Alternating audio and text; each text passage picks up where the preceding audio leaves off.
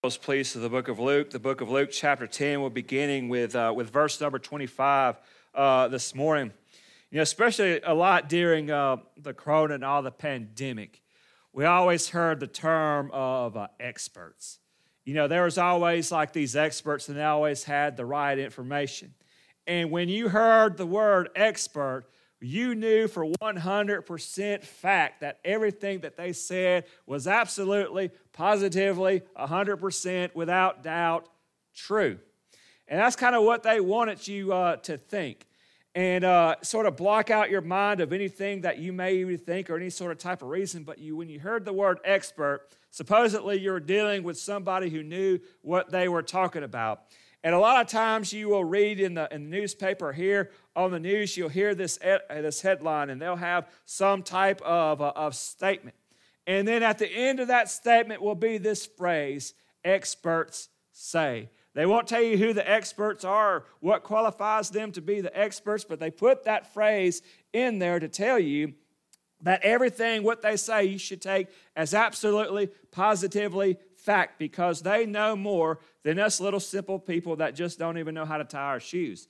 And that's sort of the imposition that they wanted you to believe.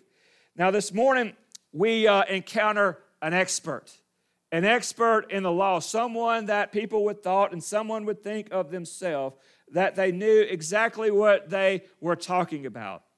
But I know that as you have dealt with certain experts in your life, whether it be doctors, whether it be scientists, or whether it be policymakers, that a lot of times the experts don't always know. And so that's what we're going to learn this morning. And so as we read these verses, I want us to think that in our heart that sometimes the experts may be wrong. So let's read together in the book of Luke, chapter 10. Let's begin with verse number 25 as we read this. It says, "Behold, a lawyer stood up to put him to the test, saying, 'Teacher, what shall we do to inherit eternal life?' And he said to him, 'What is written in the law? How do you read it?' And he answered, 'You shall love the Lord your God with all your heart and with all your soul and with all your strength, and with all of your mind, and your neighbor as yourself.' And he said to him, 'You have answered correctly. Do this, and you will live.' But he, desiring to justify himself, said to Jesus, 'And who is my neighbor?' Jesus replied, 'A man was going down from Jerusalem to Jericho, and he fell among robbers, and who stripped him and beat him and departed, leaving him half dead. Now by chance a priest was going down the road, and there saw him and passed by on the other side. So likewise a Levite who had come to the place saw him and passed by on the other side. But a Samaritan on be journeyed came where he was, and when he saw him, he had compassion. He went to him and bound his wounds, pouring oil and wine. Then he set him on his own animal and brought him to the inn and took care of him. And the next day he took out 2 denarii and gave it to the innkeeper, saying, 'Take care of him, and whatever more you spend, I will repay you when I come back.' Which of these 3 do you think proved to be the neighbor to the man who fell among the robbers?" He said, "To the one who showed him mercy." Jesus said to him, "Go and do likewise." A lot of times, the reason why the experts are wrong, and a lot of times the way that we get things wrong in our walk with Jesus, as we make the same mistake as this lawyer did, is that we are asking the wrong questions. Let's pray. Heavenly Father, we just thank you so much for the things that you've given us. Lord, we just thank you for the kind and compassion that you showed us through your Son, Jesus Christ. While we were broken, while we were unable to take care of ourselves, while we were dead in our transgressions of our sins, Lord, you took time to walk among us, to stoop us down, and to heal our wounds by the scars that you endured on the cross. And Lord, may we show that love that you have given to us, to all those who are around us. In Jesus' name I pray. Amen. Jesus encountered a lawyer who came up to him, or some of your translations may have it as that he was an expert in the law. And that's exactly what he was. It's that he was someone who knew the law of Moses. He knew the Old Testament backwards and forwards and upside down. And he could quote you scripture. And so he was an expert. And he had spent many years in training. And he had spent many times studying under teachers. And he assumed that he would be the expert. And that any time that anyone had a question, you should go to the expert, because he was the one who knew. But here comes this Jesus. He was not from any of the schools. He was not a part of their clique. He was not under any of their teachers. And now here he comes as a teacher. He comes as a teacher giving people wisdom. And he's leading them away from the established experts in the law. And he can't really stand it. And so this teacher of the law comes up to Jesus. This expert comes up to the law to Jesus, and he asks him a question. And the impetus of that question was to test him. And I always mention that when people come up to you and when people come up to me and they ask you questions, especially when they're asking you questions about spiritual things, there are several impetuses. There are several really sources or intentions of what their questioning may be. Some people ask honest questions because they really want to know the answer, because it's something that is bothering them in their heart. Some people ask questions and it's more of a trivial nature. They just kind of want answers to facts and figures. Then others, they were going to ask questions to start arguments, or they were going to start debates, or they want to show you how smart that they are. They want to ask you a question that they know the answer to so they can show you how much smarter they are than you. And then there's the people like this teacher of the law who are asking a question in a sense of hostility, seeking to expose Jesus as not an adequate teacher of the law, exposing Jesus as someone who should not be asked. And so he goes and he phrases his question in order to test him. And his question that he asked is, what must I do to inherit eternal life?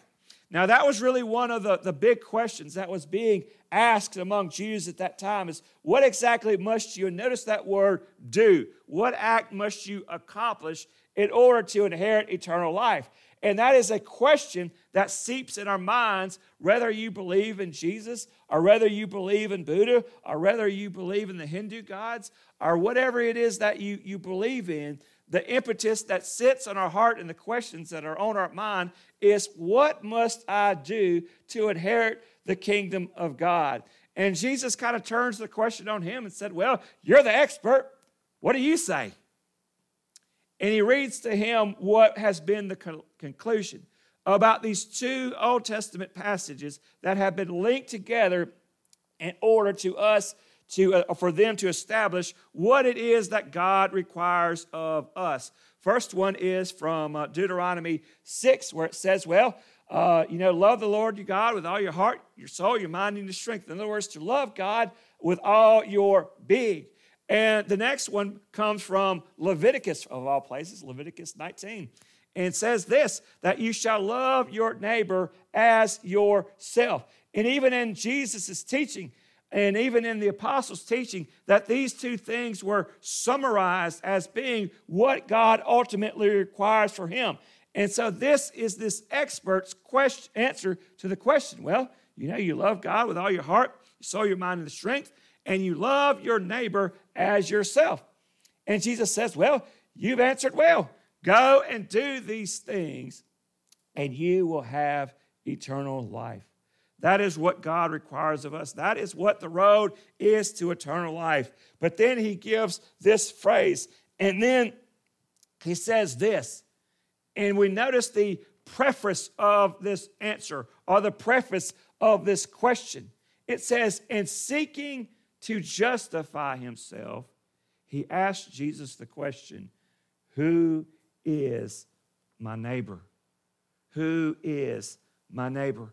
And he said the purpose of asking this question was to justify himself. Was it seeking to justify himself, having to do where he wanted to sort of say, well, Jesus done answered this question, and he agrees with me, and so I want to ask him another question to maybe expose him any further. Or maybe it's like us, that our desire to justify our actions, that as we think about this answer to our question, we think about how we treat people.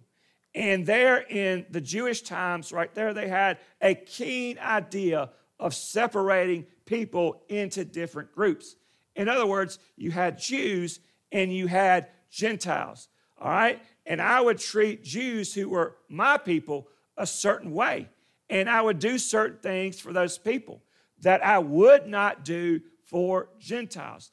And this has a long history, even going back to the Old Testament law itself, where there were certain things or certain ways that you would treat fellow Jews, fellow brothers and sisters in the Jewish community, such as that you couldn't have them as servants, as permanent servants. You couldn't buy or sell them as slaves or as servants. And even if you did take them as servants, you could only have them as servants for so long before you had to release them. And you weren't allowed to beat them. But if you were out of the community, if you were a Gentile, you could do all those things. There was a different way of treating Jews as there was of Gentiles. And so that has a long history of saying there's different groups of people that I treat different ways. And you also have the dichotomy of the different ways that you would treat men as opposed to the way that you would treat women. That men would have certain rights and certain privileges that women may or may not have. And so there were always these separations. And there was separations between the priests and the Levites and the common people. There were certain restrictions and privileges that were treated to the priests and the Levites that did not apply to the rest of the common folks. And so the point of the matter is that there was different ways to which you treat different people. And doesn't that really describe you and me? Like I may say, you know what, I love everybody. And we know how the common thing that we say now is there's an asterisk beside it. And when you have that little asterisk beside it, you know when you're reading, you got to look down at the very bottom for the small print. And when I say that I love everybody, there's an asterisk about it. And I look down there at the bottom, and you see a list of people that I treat differently. There's a span of love. There are certain things that I will impart to a certain group of people that I will not impart to other groups of people. And we're all like that, aren't we? We have a divided sense of love because I say that I love everybody, but if someone is of a different color or a different nationality, they don't get all the love that I would give to the people who are like me. And we, as sinners, that's the way we are, aren't we? And the best thing for us to do is just to confess the way that it is. And we find ourselves just like the teacher of the law, just like this expert is. When God lays down the law in our life that we should love the Lord God with all of our heart and all of our soul and all of our strength, and when we see this commitment that we should love our neighbor as ourselves, we in our own hearts, in our own way, ask the question, well then who is my neighbor? Who does this really apply to? What group is this really? And then Jesus does something that he does a lot, is that he tells a story about some other people, a story about a people, in a land, far, far away, And it's important that he tells a story, and it's always effective in this treatment because they are just like me. They were just like you and me, and that is, it's easier for us to see the faults in other people than it is for us to see the faults in ourselves, okay? We will tend to justify. We will make excuses for the way that we act.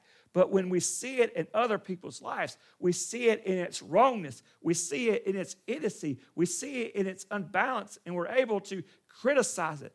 And so Jesus is going to tell a story Just like when Nathan approached David with a sin of Bathsheba. When he walked in, he didn't say, David, you done wrong. When he walked in, Nathan, what did he do? He started telling a story about this other people who did this other thing, with the sheep, had a whole bunch of sheep. But then the neighbor comes and he goes and he takes a lamb from someone who only had one. And seeing it in other people's lives, David was outraged. And then Nathan said, that's you. He told him a story because it's easier for us, just like it was easier for him to see the faults of others than it is for us to see the faults within ourselves.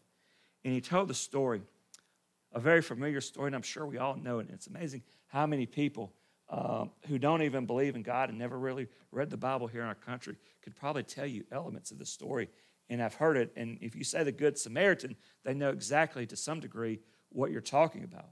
And so he said, look, there was this man, and he was walking down from Jerusalem, and he was going to Jericho, which is a downhill trip. It's down a mountain, down a mountain pass, and it's about 17 or so miles, I believe, from one city to another. And it was a very well traveled. And going down these mountain passes, there would always be these rocks, and there would always be these cliffs, and there would always be these places to hide.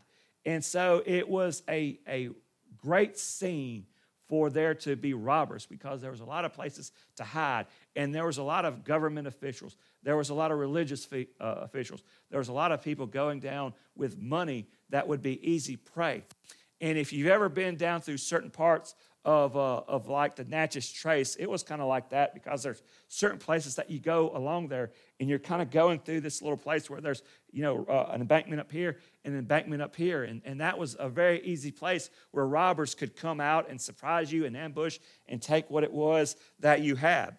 And that's what happened to this particular individual that was in the store. Now, we don't know anything about this individual. This is a fictional individual, and he offers no sort of nationality or race or anything like that, but it's just an individual. He's going down the hill from Jerusalem. He's going to Jericho, and as he goes down, and as is so common in that area, he fell among robbers. And they beat him, and they stripped him.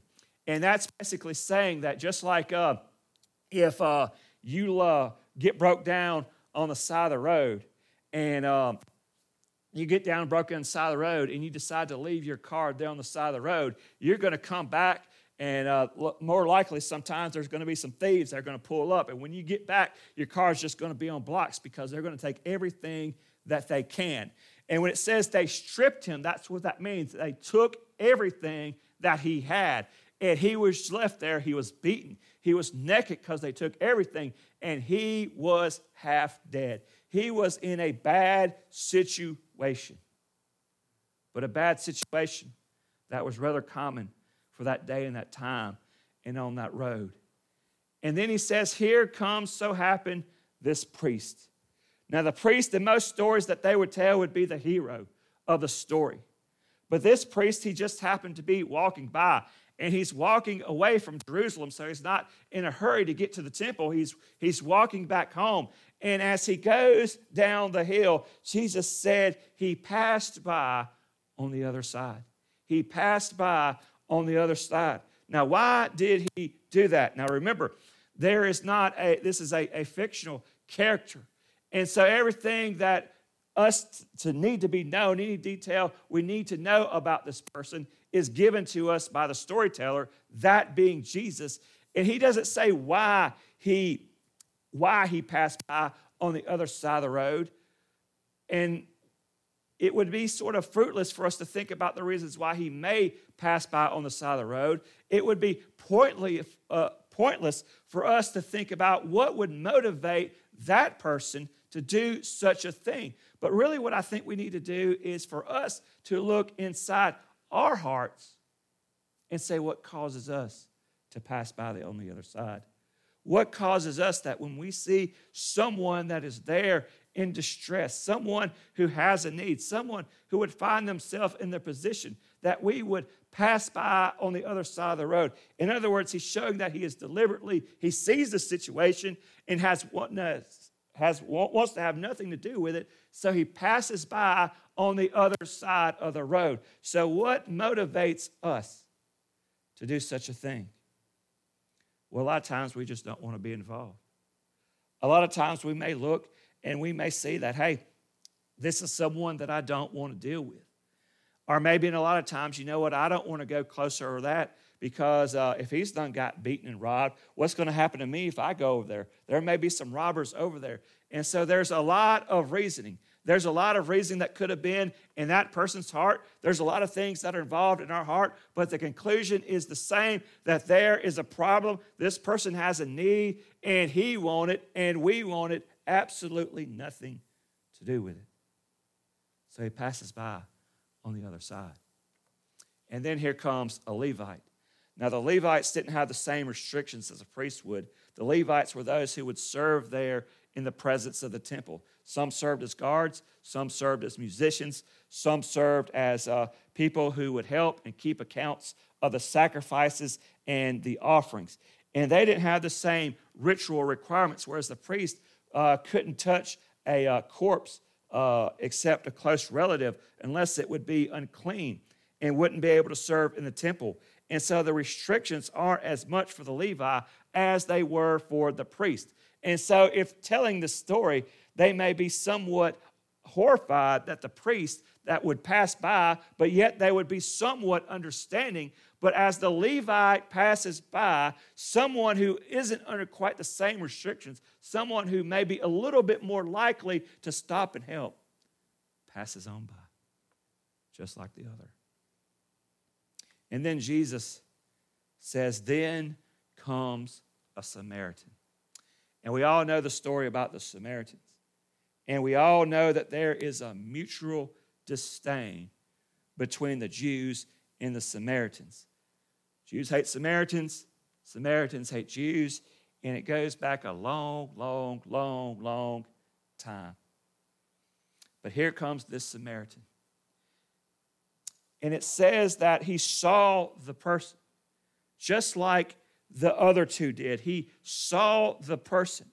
But instead of passing by, the scripture says, or Jesus tells us, that he had compassion on him. He had compassion on him. And that was the same word that Jesus would use a lot of times in his ministry. That when he saw the people and he saw that they were like sheep without a shepherd, he said that he had compassion on them. When he saw the 5,000 men and the 4,000 men that had been with them all day and had no place or nowhere to go find nothing to eat, he had compassion on them. In other words, he had, and for them, we would say that it felt it in his heart, but for them in their country, them in their culture, it was in their bowels. It was sort of a movement. It was a gut that he actually felt sorry for them in the state that he was in. And a lot of us, when we see these situations, we do have that sense of compassion. We do feel a sense of emotion for what people are going through, but it never leads us to do anything. We just say, well, that's bad, that's horrible, that's something that's bad, and I feel sorry for that person, but it never really, hardly ever compels us to do anything. But here it says that the Samaritan was moved with compassion, and he had compassion, and he did something about it. Oh, that our hearts and our lives, if every time we were moved with compassion, we would seek to do something. And hear what this person did, that when he had compassion, it says that it went over to him. He made the motion to go out of his way to go over to this person. And it said that he bounded his wounds. And so not only did he have compassion, but he actually made the motion to go over and to spend time with him. But it also means he bound his wounds, and others that he touched him. He interacted with him. He wasn't worried about restrictions. He wasn't worried about anything that the law may have said, but he went over and he bound his wounds. And then he began giving over to his resources. He used wine and he used oil to sort of treat those wounds. and he used whatever cloth and maybe some of his own clothing to make bandages. And then he set him on his donkey. And one person is sitting on your donkey, that means that you're walking. And he took him to an inn and took care of him. And so he gave full use of all of his resources in order to take care of this person. He took of his time. He took of his possessions. He took of his transportation. And then as he got to the end and as he was getting ready to leave, he gave 2 denarii, which would be 2 working persons' days' wages. And he gave it and said, look, take care of them. And if that's not enough, he said, when I come back, I'll give you the rest of it. And so not only was he taking care of him then, but he says, you know what, I'm going to follow up on it. I'm not going to just say, hey, I've kind of fixed this problem, and I'm just going to go about my business, and I'll never be a part of it again. But he said, you know what, I'm coming back. I'm going to follow it up. I'm going to come back, and I'm going to see how you are doing. And that's what the Samaritan did. And then as he tells this story, Jesus asks the clinching question. He said, now which of these was a neighbor to the person? Now remember, the teachers of the law question was, who is my neighbor? And so in other words, he said the question is like this. When the Lord says, you shall love your neighbor, then I should think in my heart, who is the qualification of neighbor? So I'm going to make an application and say, who is going to be qualified to be my neighbor, and who can I exclude? Can I exclude people who are different from me? Can I exclude people who don't like me? Can I exclude people who've done bad things to me? Can I exclude people who, in other ways, would be despisable to me? What type of people can I exclude, and what type of people must I include? And what Jesus says by asking this question is that the teacher of the law was asking the wrong question. And so when we think about the question that we should love our neighbor, we don't think about who it is that we should love, but rather we say, are we in our hearts loving? In other words, when Jesus says, love your neighbor, we don't ask, who is my neighbor? We ask, how is it are we to love? And that's the question that he poses to him. And I want you to notice the teacher of the law. He says this, the expert in the law says this, the lawyer says this. I guess, the one who showed him mercy. This was a teacher of the law. But you know what? He was so full of animus for another group of people, he couldn't even say Samaritan. He said the one who showed him mercy. He wouldn't dignify him by calling him by name or calling him by category.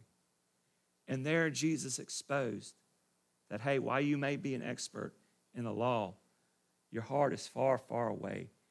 And that's blinding you to doing what God has for you to do. And so many times it's the case in our life.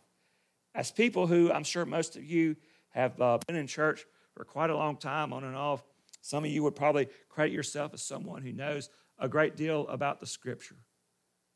But our lack of giving our hearts and life to Jesus, to open up to love to which he calls us to do, really blinds us to the type of lives that Jesus wants us to live. So I suppose the one who showed him mercy. And then Jesus says to the lawyer, go and do likewise. We don't think about the categories, about who we're entitled to give certain type of love and who we're able to exclude. But rather we're to search our hearts and our lives and say, what type of love should we have? What does it mean for us to love? Not who we should love as our neighbor, but how we are to love our neighbor. And it always brings us back to this, is that all of us were that person on the road. We were beaten, we were out half, and we were just about dead, waiting to die. But then someone came along and showed us mercy. And he picked us up, and he bandaged our wounds, and he forgave us of our sins and paid our debts and gave us the promise that one day he would come back for us. That's the type of love to which we would love, that we were loved. And we were the type of people that Jesus regarded as his neighbors. And his neighbors were all of his creation. And that's to whom he showed his love upon.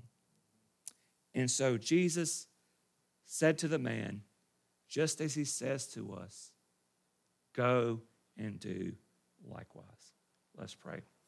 And Father, we're so grateful for the love that you showed us. And Lord, I pray during this time we search our hearts to ask ourselves, are we being like the lawyer? When we think about your command of love our neighbors and to love one another, are we dividing into groups to say that this one deserves this level of love and this one isn't deserving at all? But are we loving and showing mercy in the same way that you showed love and mercy to us? Lord, it's not who is our neighbor, but Lord, teach us to love neighborly as you've called us to do.